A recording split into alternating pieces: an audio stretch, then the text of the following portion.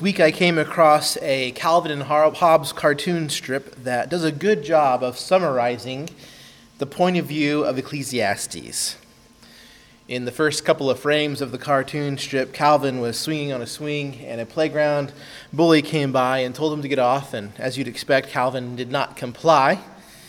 In the last scene, you find Calvin has been removed by the playground bully from the swing, and he's sitting on the ground, and he said, "It's hard to be religious when certain people are never incinerated by bolts of lightning." The preacher in Ecclesiastes resonates with that. Throughout this book of Ecclesiastes, he's been pointing out things in the world that don't make sense. And he's been even explaining how it's hard to follow God in a world where there is no justice. A couple of weeks ago, when we looked at the first part of chapter 8, the preacher led us to think about the challenge of submitting to authority in this world, and especially when that authority is unjust. And he told us that if we live in such a world pursuing righteousness and wisdom, it's no guarantee of a trouble-free life. Well, today, in the rest of chapter 8 and into chapter 9, he's going to point the finger at two more problems. We could call these the problem of righteousness and the problem of wisdom. And that's what we'll be looking at this morning.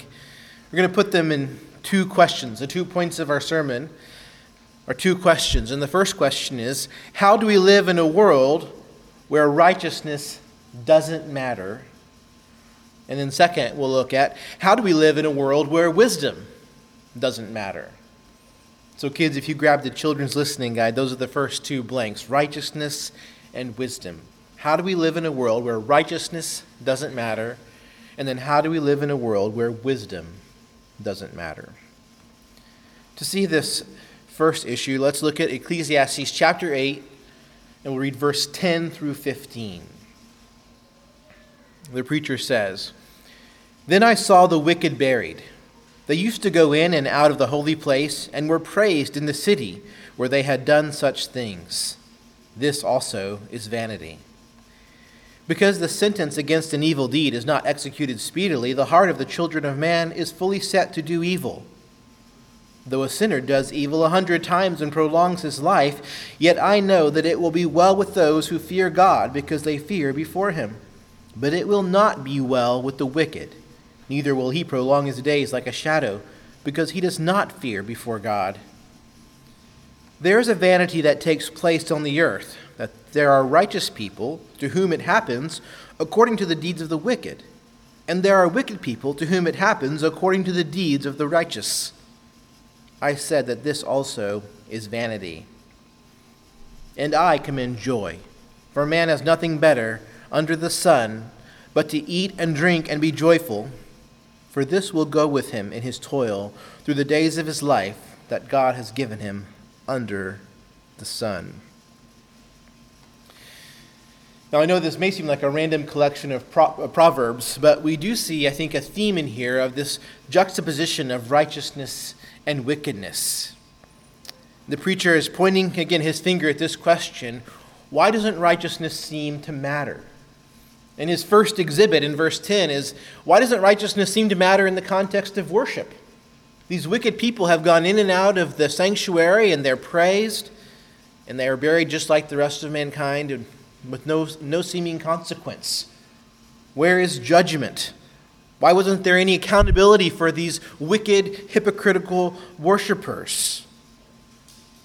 They appear to be able to do what they want to do with impunity.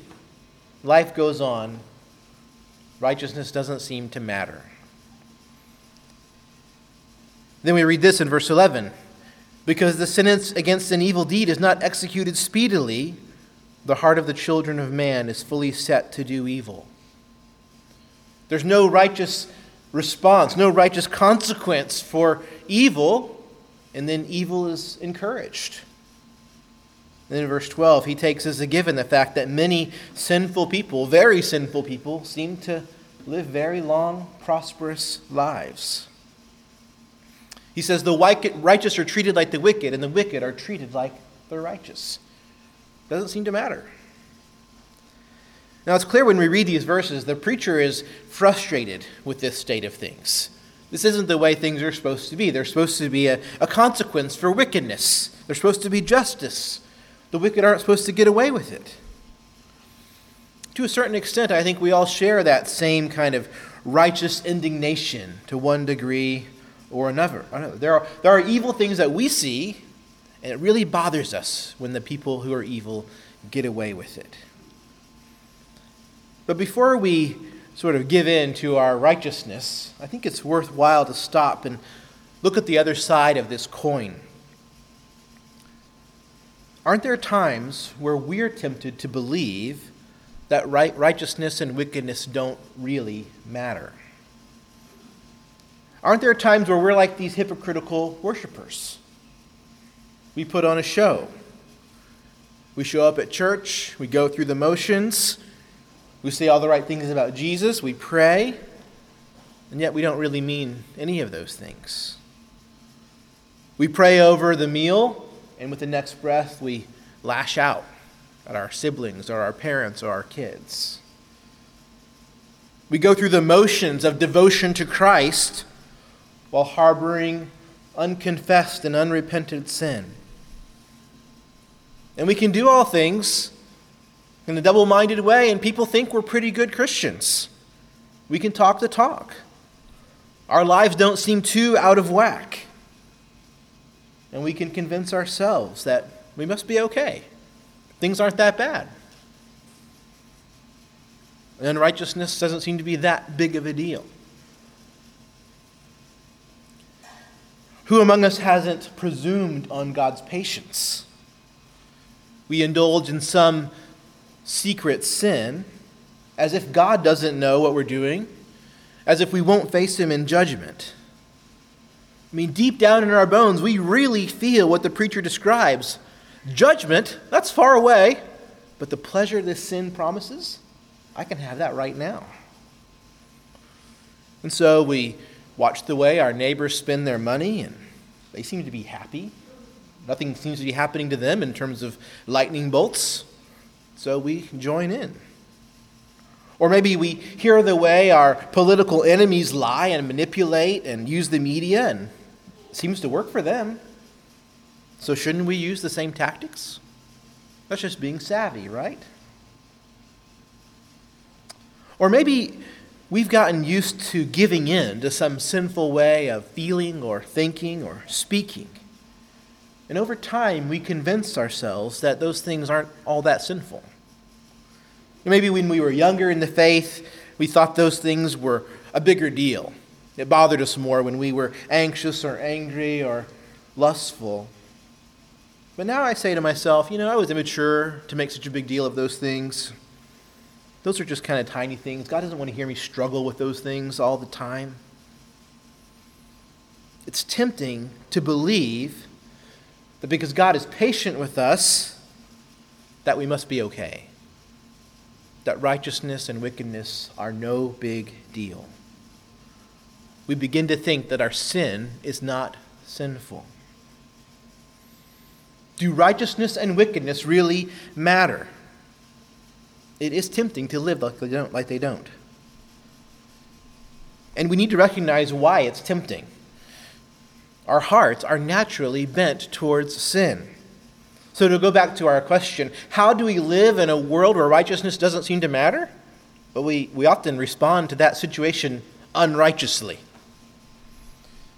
So the second half of verse 11 told us that. The heart of the children of man is fully set to do evil because sin goes unpunished. We use the apparent state of unrighteousness as an excuse for more unrighteousness. Down in chapter 9, we'll see a similar verse. Verse 3 in chapter 9 says, "The hearts of the children of man are full of evil and madness, as in their hearts while they live, and after that they go to the dead." You could say that this reality of the sinfulness of humanity is in the background of the whole book of Ecclesiastes.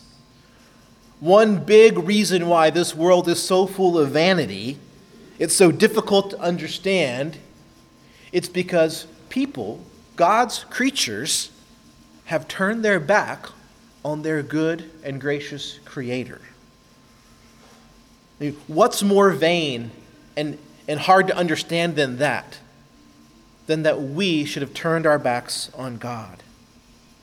And what's more, when our Creator responds to our sin with grace and patience, and so that he delays the punishment that we deserve, we see God's patience as permission to sin even more. This is true for people who've yet to come to Christ for salvation, but because of indwelling sin, it's true for Christians sometimes. We live as if righteousness doesn't matter. The preacher is pointing out that we live in this kind of world, but not only this, he's emphasizing our unrighteous response to unrighteousness. That's a helpful thing to realize, that there is unrighteousness, and then there's a righteous way and an unrighteous way to respond to it. We sin. Now, are we going to respond sinfully to our sin or righteously? I think one of the most helpful things you can do as a Christian is to consider, what's a righteous response to my own sin? So when I witness something unjust in the world, what's a righteous response to that? Do you just get indignant? Do you look for someone to blame? Do you give up? And then when I consider my own sin, or maybe the sins of people kind of in my tribe, how do I respond to that? Do I make excuses for my sin or my friend's sin? Do I look the other way? Or am I driven to humble confession, confessing my sin to God, repenting, turning away and turning to God for forgiveness? Do you understand the difference between a righteous response to sin and an unrighteous response to sin? It's fair to say that the preacher is sympathetic to our plight. If you just look at the world in a superficial way, it makes sense that you might think that it doesn't really matter whether you are righteous or wicked. The righteous end up getting punished sometimes, the wicked end up seeming to prosper. The preacher is struggling right along with us, and he's leading us to ask the question, why should I seek righteousness when I live in this world where righteousness doesn't seem to matter? Part of the preacher's answer is to fear God. We see that in verses 12 and 13. He says, though a sinner does evil 100 times and prolongs his life, yet I know that it will be well with those who fear God, because they fear before him.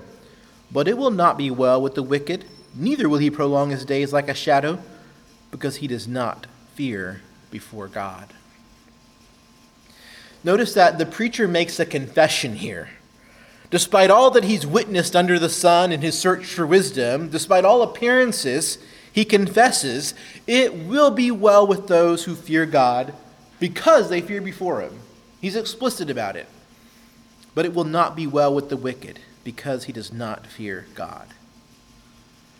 So again, this kind of is in distinction from all of his observations. This is a confession. He's confessing his faith. Yes, hypocrites are praised. Yes, the wicked are rewarded. Yes, the righteous are punished. Yes, justice is slow. But the truth is, it will be well with you if you fear God. So in the face of an evil world and in the face of our own sinful response to that evil, God calls us to fear him. God calls us to trust in him. This sounds almost like a throwaway verse, just a couple of mentions of the fear of God. But I want you to see how sort of earth-shaking it is to think of the fear of God in this context. The fear of God is one of these ideas, I think, as Christians, we sort of have to learn and relearn our whole Christian life. Because just the word itself, fear, is confusing, right? It might be right to say that true fear of God begins with a kind of fear, a kind of being afraid, because God is a judge, and he judges sin. But that far from summarizes all that it means to fear God. So we do start by recognizing God made us, and we are responsible to him. But true fear of God leads us to faith. True fear of God leads us to worship. I've been reading on and off a book by the theologian Michael Reeves, who describes the fear of God in his book, Rejoice and Tremble. This whole book is about what it means to fear God. So I want to read you a paragraph there about what it means to fear God. He says, "This trembling fear of God is a way of speaking about the sheer intensity of the saint's happiness in God." In other words, the biblical theme of the fear of God helps us to see the sort of joy that is most fitting for believers. Our desire for God and delight in Him are not intended to be lukewarm. As our love for God is a trembling and wonder-filled love, so our joy in God is at its purest, a trembling and wonder-filled, yes, fearful joy. For the object of our joy is so overwhelmingly and fearfully wonderful. We are made to rejoice and tremble before God, to love and enjoy Him with an intensity that is fitting for Him. Normally, our joy in God is cold and tarnished. But as we work out our salvation with fear and trembling, we become ever more fearfully happy like our God. In his book, Reeves argues that the Bible uses the word fear in the fear of God because it captures the intensity of how a worshiper should react to an infinitely good and gracious God. There's kind of an analogy between that visceral feeling you get when you're terrified and the visceral feeling of a worshiper in the presence of God's goodness. God's goodness should make us sense something great and magnificent and earth-shaking. It's especially helped to consider that visceral feeling, the fear of God, in this case, because living in a world like the preacher describes can easily make us cynical and apathetic, right? That's our response to things. It's just kind of shrug and like, well, whatever. Some people succeed, some people don't. Doesn't really matter whether you're righteous or not. No. The preacher wants us to confront the fearfully loving God, a God who is infinitely good and merciful, the God who made us, the God who calls us to Himself. The preacher wants us to look upon God in all of His glory and to worship Him, to fear Him. The right way to respond to this fallen world is to fear God. So if you know yourself to be sinful, if you know yourself to have excused your own unrighteousness because of the unrighteousness you've seen, then the call here is to repent, to turn away from your unrighteousness, to turn away from your unrighteous response to unrighteousness, and to come to God, to see Him in all of His goodness and glory, which is revealed to us in Jesus Christ. When you consider that God became man and dwelt among us, that Jesus willingly took on flesh to live in this evil world, that He, the righteous one, was treated as wicked for our sake, that should make you tremble. That should make you repent. Say, Jesus, take my sin. Thank you for dying in my place. We fear God by looking to Jesus, who shows us the infinite goodness and justice of God. And we confess it will go well with those who fear God. It will go well with those who look to Jesus. It doesn't mean we escape every trouble, but it means in the midst of trouble we have an anchor that we can hold on to. The right way to respond to this fallen world, the right way to respond to a world where it appears righteousness doesn't matter, is to fear God by looking on Christ. Now I admit, in this verse 12 and 13, there's a lot of confusing things when it says at first the one who doesn't fear will prolong his days, but then in verse 13, he says he won't prolong his days like a shadow. And I have no idea what it means. You can make a good guess that maybe he's talking about life with God in eternity. So those who fear God, they'll live with God forever. But those who don't fear God will will die and be separated from God, from God's love. So that's possible. But it may simply be that the author of Ecclesiastes is trying to help us to see that things aren't always as they seem. It may seem to you that righteousness doesn't matter. It may seem to you that the wicked live forever. But that's not true. It will not go well with those who reject God. It will not go well with those who reject Christ. But it will go well with those who fear the Lord. So what about you? Are you apathetic towards life? Do you have a kind of I could leave it or take it attitude when it comes to God or righteousness? And if your life isn't marked by a trembling and rejoicing worship of God, then what's missing? The preacher calls us to fear God. That's how we respond to a world where righteousness doesn't matter.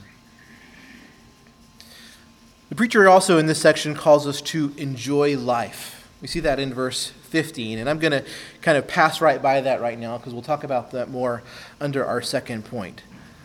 But we should see that these two ideas are related. You could say that enjoying life is an application of fearing God. Because when we fear God, we see Him rightly. And when we fear God, we respond to Him as our good Creator. And so that means we can take joy in all that He's given. As I said, we'll look at that more in a minute. So the preacher has been helping us struggle with this question: how do we live in a world where it seems like righteousness doesn't matter? And the answer is fear God and enjoy His gifts. And so now he turns to a related question. How do we live in a world where knowledge and wisdom don't matter? So I'm going to read verse 15 of chapter 8 all the way through the end of our passage today, which takes us through chapter 9, verse 12. And just prepare you, we're going to meander all over the place in these verses, but just stay with me and we'll try to make sense of them after we read the passage. So again, we're going to start, verse 16, Ecclesiastes chapter 8, verse 16. When I applied my heart to know wisdom and to see the business that is done on earth, how neither day nor night do one's eyes sleep, then I saw all the work of God, that man cannot find out the work that is done under the sun. However much man may toil in seeking, he will not find it out. Even though a wise man claims to know, he cannot find it out. But all this I laid to heart, examining it all, how the righteous and the wise and their deeds are in the hand of God. Whether it is love or hate, man does not know. Both are before him. It's the same for all, since the same event happens to the righteous and the wicked, to the good and the evil, to the clean and the unclean, to him who sacrifices and him who does not sacrifice. As the good one is, so is the sinner, and he who swears is as he who shuns an oath. This is an evil in all that is done under the sun, that the same event happens to all. Also, all the hearts of the children of man are full of evil and madness, as in their hearts while they live. And after that they go to the dead. But he who is joined with all the living has hope. For a living dog is better than a dead lion. For the living know that they will die, but the dead know nothing, and they have no more reward, for the memory of them is forgotten. Their love and their hate and their envy have perished already, and forever they have no more share in all that is done under the sun. Go, eat your bread with joy, and drink your wine with a merry heart, for God has already approved what you do. Let your garments be always white. Let not oil be lacking on your head. Enjoy life with the wife whom you love, all the days of your vain life that He's given you under the sun, because that is your portion in life and in your toil at which you toil under the sun. Whatever your hand finds to do, do it with your might, for there is no work or thought or knowledge or wisdom in Sheol, to which you are going. Again, I saw that under the sun the race is not to the swift, nor the battle to the strong, nor bread to the wise, nor riches to the intelligent, nor favor to those with knowledge. But time and chance happen to them all, for man does not know his time. Like fish that are taken in an evil net, and like birds that are caught in a snare, so the children of man are snared at an evil time, when it suddenly falls upon them. Again, I know this passage is filled with some twists and turns, but what we see here is a clear overarching theme that questions the virtue of wisdom. When we look at the first verse, the verses 16 and 17 that we read, the preacher says he's done the hard work of applying his heart to know wisdom, to look on the earth and to look at all the works of man. He's even looked at the works of God, he claims. But despite all this, here is his verdict. Man cannot find out the work that is done under the sun.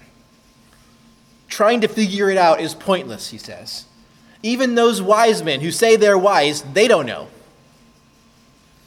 The preacher is doubtful that wisdom even exists here. That's his first salvo in the argument. Next, in verse 1 of chapter 9, he starts off with a very wise biblical statement. The righteous and the wise in their deeds are in the hands of God. Well, praise the Lord for that. But then he throws in this complication. Whether it is love or hate, man does not know. Both are before him. Whether you're going to receive love or hate from God, who knows? I mean, that seems to shatter the bedrock of faith itself, right? Surely this is something we can cling to. The righteous will receive love from God. And so once again, we're focused to ask, well, what good is wisdom? If wisdom is supposed to lead us to God, what good is it if we can't be sure of God's love? Next, the preacher illustrates the vanity of wisdom and knowledge in verses 4 and 5 when he says that it's better to be a living dog than a dead lion. That's kind of as much as he can muster. Yeah, it's better to be alive than dead, but just barely, right? For the preacher, the dog is not your cuddly, admirable companion, right? He's kind of a trash eater that sweeps up the gutters, maybe. So it's barely better to be a living dog. Better to be alive than dead. At least the living know that they're dead. Know that they will die. The dead don't even know that. So we got that going for us. We all know we're going to die. That's the extent of our wisdom, it seems, the preacher is saying. It's almost like he's making fun of knowledge. And then the final two verses we read are some of the most challenging because they seem to contradict wisdom over and over again. So in the last few verses where he says that the race is not to the swift, each time he says this, we kind of get a contradiction of something we read in Proverbs. So let me just read a few examples of these. Proverbs 28:19 describes the wise man in this way. Whoever works his land will have plenty of bread, but he who follows with the worthless pursuits will have plenty of poverty.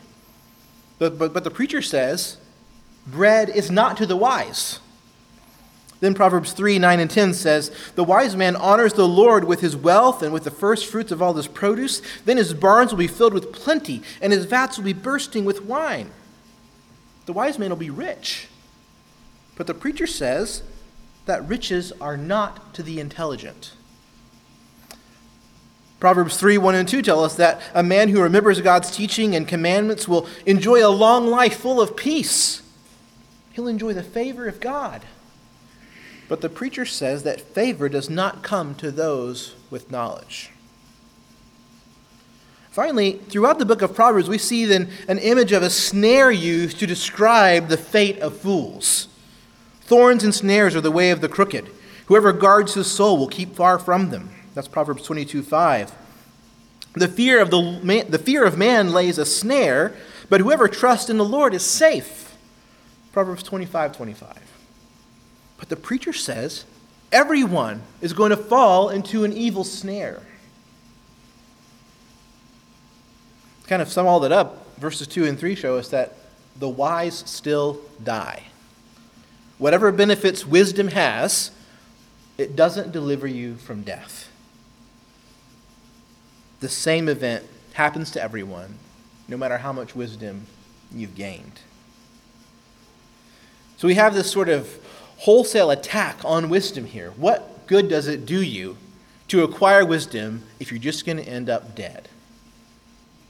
How do we live in a world where wisdom doesn't matter? To begin answering that question, I think the first place to start is with this apparent contradiction between Ecclesiastes and Proverbs. I think the best way to grapple with this is to say that Ecclesiastes and Proverbs are meant to interpret each other. It's possible if you read the book of Proverbs to almost begin to think, well, I'm kind of given the formula here.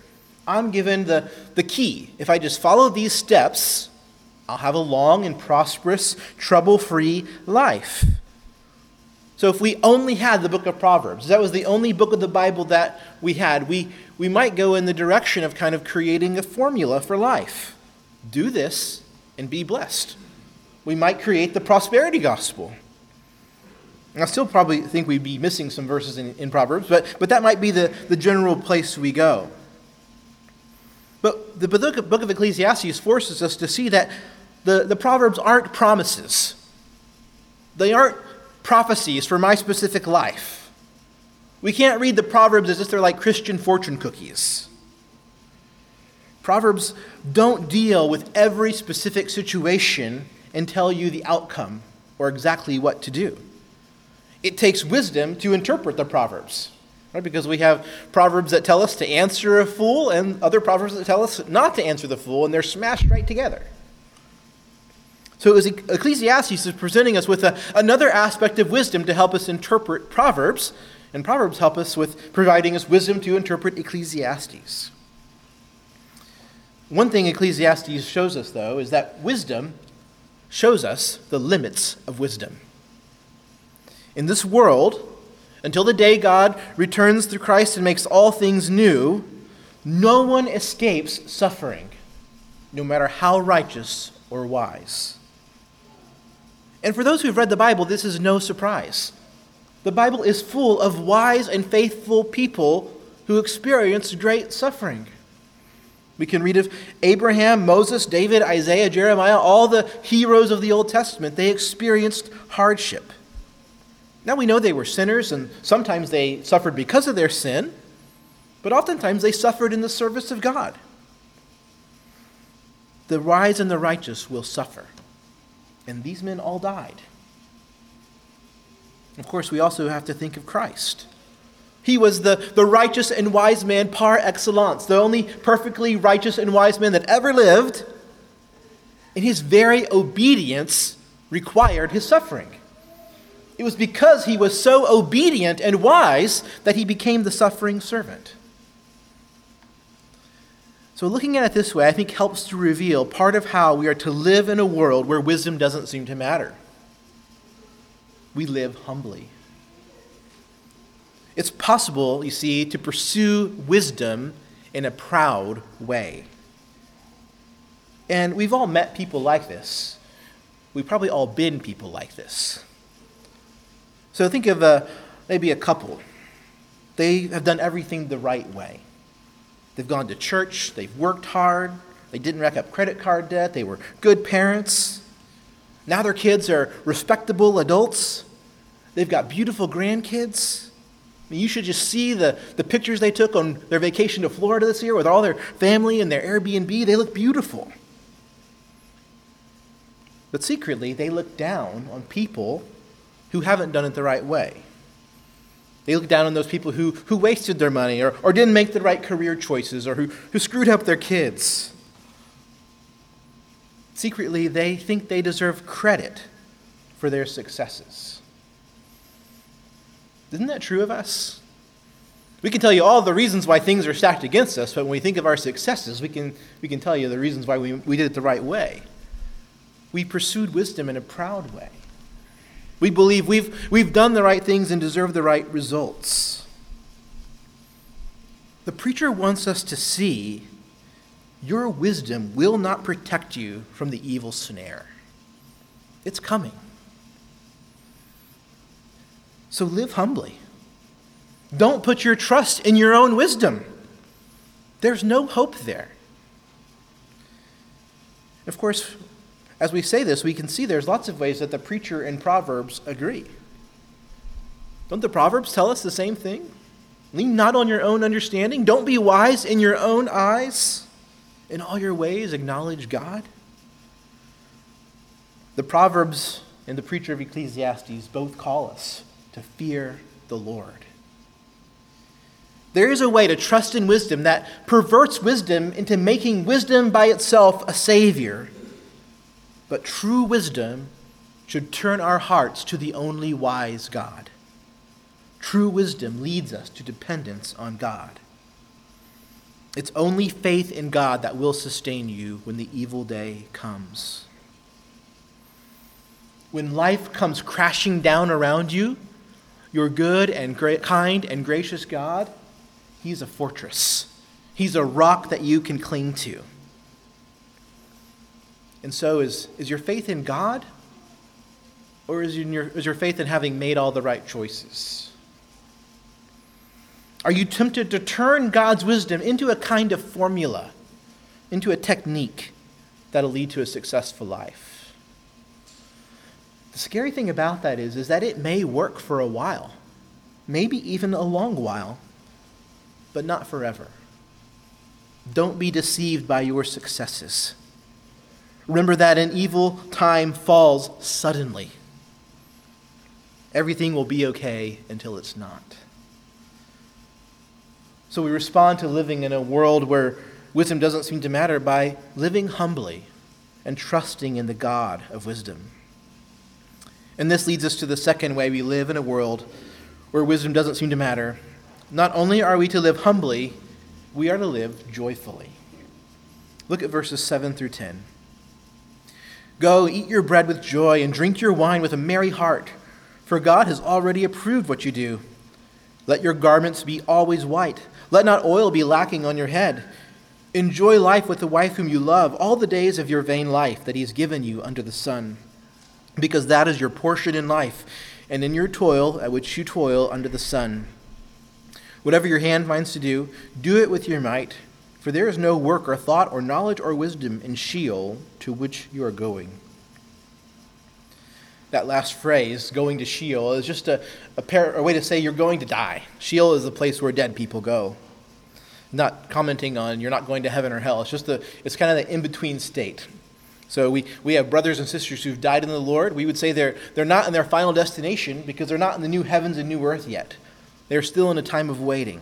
So we go to Sheol when we die. The preacher, though, issues some commands here, which is kind of unusual for the preacher. He says to go, eat, drink, enjoy your wife, work. The preacher grounds, though, what he says here in God Himself and in the coming of death. In other words, enjoy these things because God has given them to you and because one day you won't have them anymore. You can only do these things on earth while you're alive. And so we live joyfully by seeing God as creator, the creator who made us and who gave us good gifts. We live joyfully by seeing God as the creator who made us and who gave us good gifts. We can trace this theme of God being the good creator all the way back to the Garden of Eden. So if you remember when he made the garden, He planted it, He gave them every kind of tree that was pleasant to the sight and good for food. Why did He make it pleasant to the sight? He could have made them ugly shrubs. He gave them beautiful trees that were good to eat, every kind. He made them. He approves of these things that He made. And wonder of wonders, in God's mercy, even though we sinned against Him, we didn't ruin everything. Despite our wickedness and our unrighteousness, God continues to give us good gifts to enjoy in this world. He's good. And so the preacher says here, food and family and feasts, these are all gifts. Your work, even though it's marred by pain and toil and thorns and thistles, it's still a good gift. You were made for it. And so we receive these things as gifts, and we look to God as the giver of those gifts for how to enjoy them. See, it's really important to think of them as gifts because we can never separate the gift from the giver. When we do that, we pervert and we misuse or we abuse the gifts God has given. And this is where wisdom should guide us. In a world where there doesn't appear to be any wisdom or wisdom doesn't matter, wisdom is real and it should guide us to God and to see His good gifts. If you're a teenager here, I want you to pay a special attention to this truth. This is one of the most important and foundational truths of being a follower of Jesus.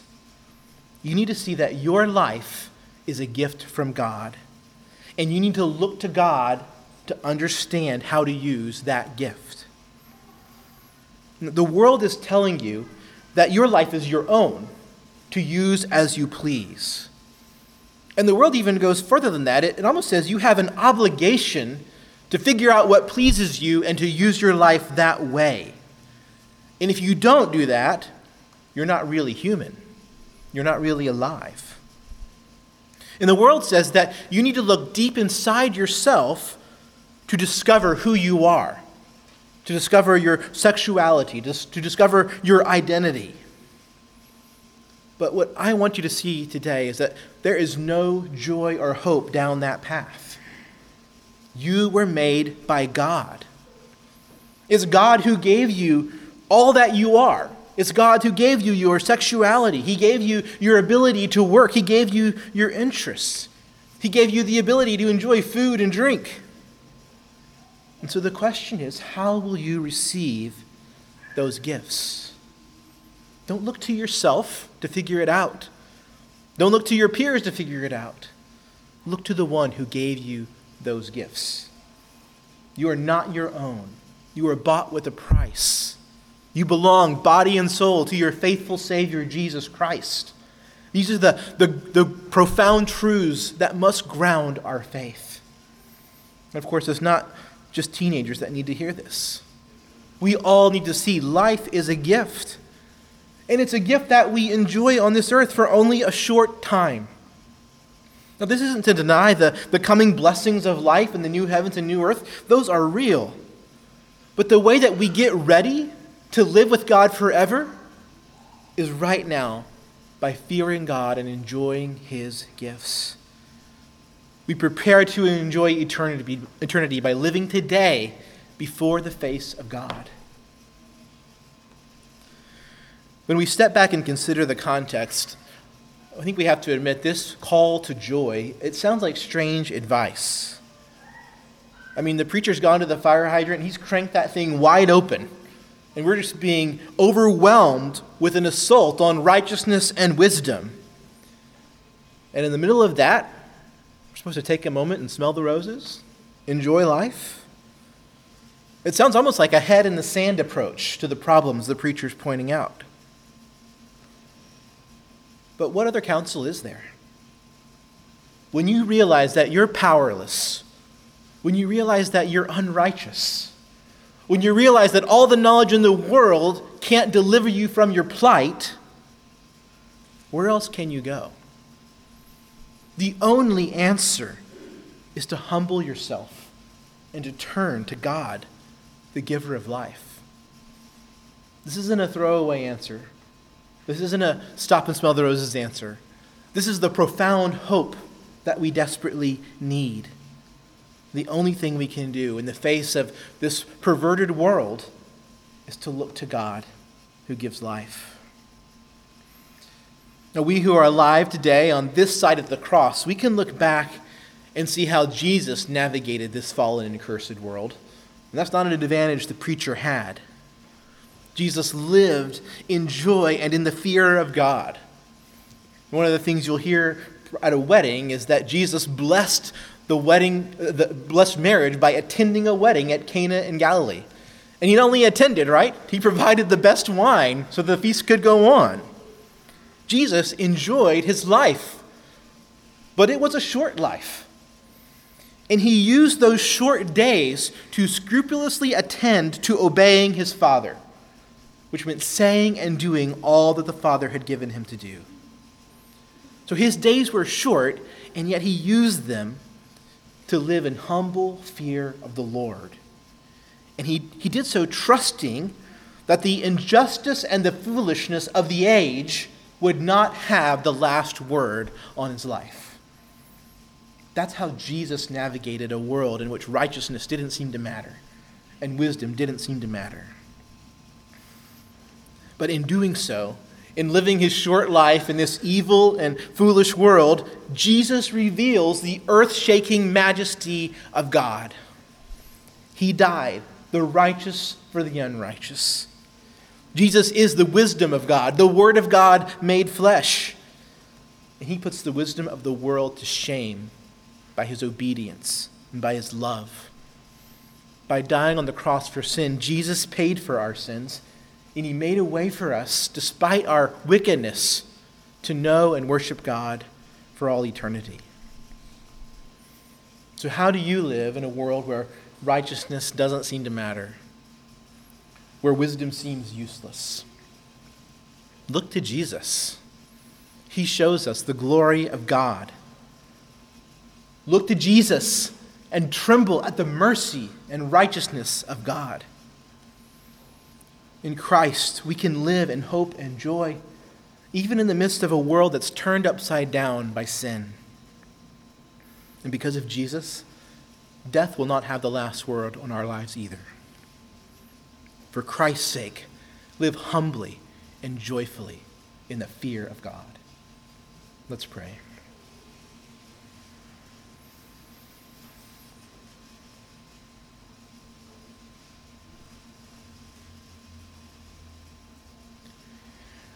Father, we all confess that we have failed to live in the fear of you.